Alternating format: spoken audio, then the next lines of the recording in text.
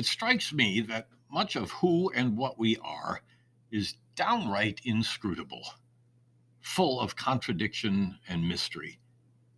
That truth surfaced again this week for me as I contemplated the things I have had the longest. Amidst all of your life's accumulations, what's the thing that you have had the longest? I'm not sure what precipitated the question, but the other day I wondered about that, and more importantly, why I had hung on to them for so long. I don't mean a birth certificate or baby clothes, but something that I might have picked up or that might have been given to me as a kid and that I have kept ever since. It wasn't a loaded question. I had no idea what such an item might be. I started to look around the house at all of the life memorabilia I have accumulated, followed quickly by curiosity about why I had decided to keep some of it. Down in the archives, aka basement, I have a box of kid stuff. The top item is a fox pelt. I'm pretty sure it had been purchased as a sort of Davy Crockett type gift because I know that no one in our family had been hunting fox, and it went perfectly with my coonskin cap. The pelt is now coming apart in places, but I would never consider getting rid of it. I think I was playing with those things when I was about age 7. It's a reminder of those days long ago when I still believed in so many American myths. It also started to teach me up close about the beauty of animals in the wild, a lesson I cherish today.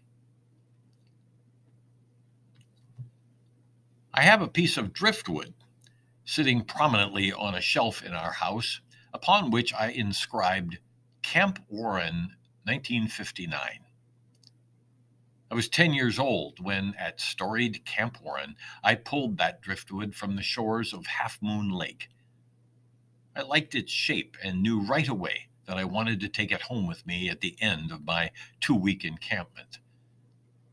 I took it to the craft shop the next day and did my inscription with white paint and a purple pencil, both colors still visible after more than 60 years. Camp Warren was one of the most important places of my entire childhood, where I learned important stuff like swimming and canoeing and sailing and being a friend and loving the outdoors. No wonder I love looking at that driftwood. On the other side of the room where the driftwood is found, I have a second piece of flotsam pulled from Half Moon Lake, likely 1 year later. It was a piece of beautiful white wood, now darkened with age, skinnier than its predecessor from the year before. But I knew exactly what I wanted to inscribe on this wood ivory, a gift from my mom. With nothing more than a ballpoint pen in hand, I reverse colored the hope for live in peace. When I brought it home to my mom, she loved it, despite or maybe because of its naivete. I remember tears in her eyes, and that observation instantly qualified the piece as something important for the ages, literally.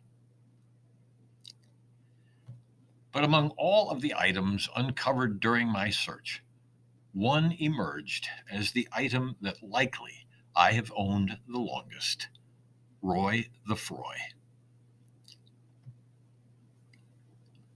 My dad used to travel a lot for his work at 3M Company, or at least it sure seemed that way to me. The costs of getting an employee to a remote location dictated that the stay be long enough to incorporate a number of customer visits while in that region of the country. I was 5 years old on one such occasion, convalescing at home, sick with measles. I felt low, but made even lower with the prospect of my dad being gone for a long time.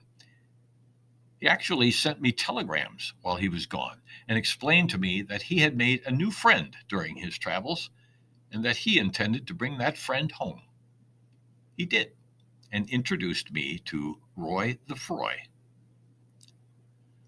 I have never had a clear idea what Roy actually is, but it didn't matter. He was round and fuzzy soft and had orange hair just like me. Dad explained that Roy's hair reminded him of me, a remembrance from my dad who had been thinking about me while he was away in some place called California. I recall placing Roy on top of my desk, and there he has remained to the present. The houses changed, the desks changed, but Roy remained a constant wherever we moved. It's hard to part with an old friend. I think Roy was our first adoption after Katie and I were married. I have items in my lore that have much greater monetary value than Roy.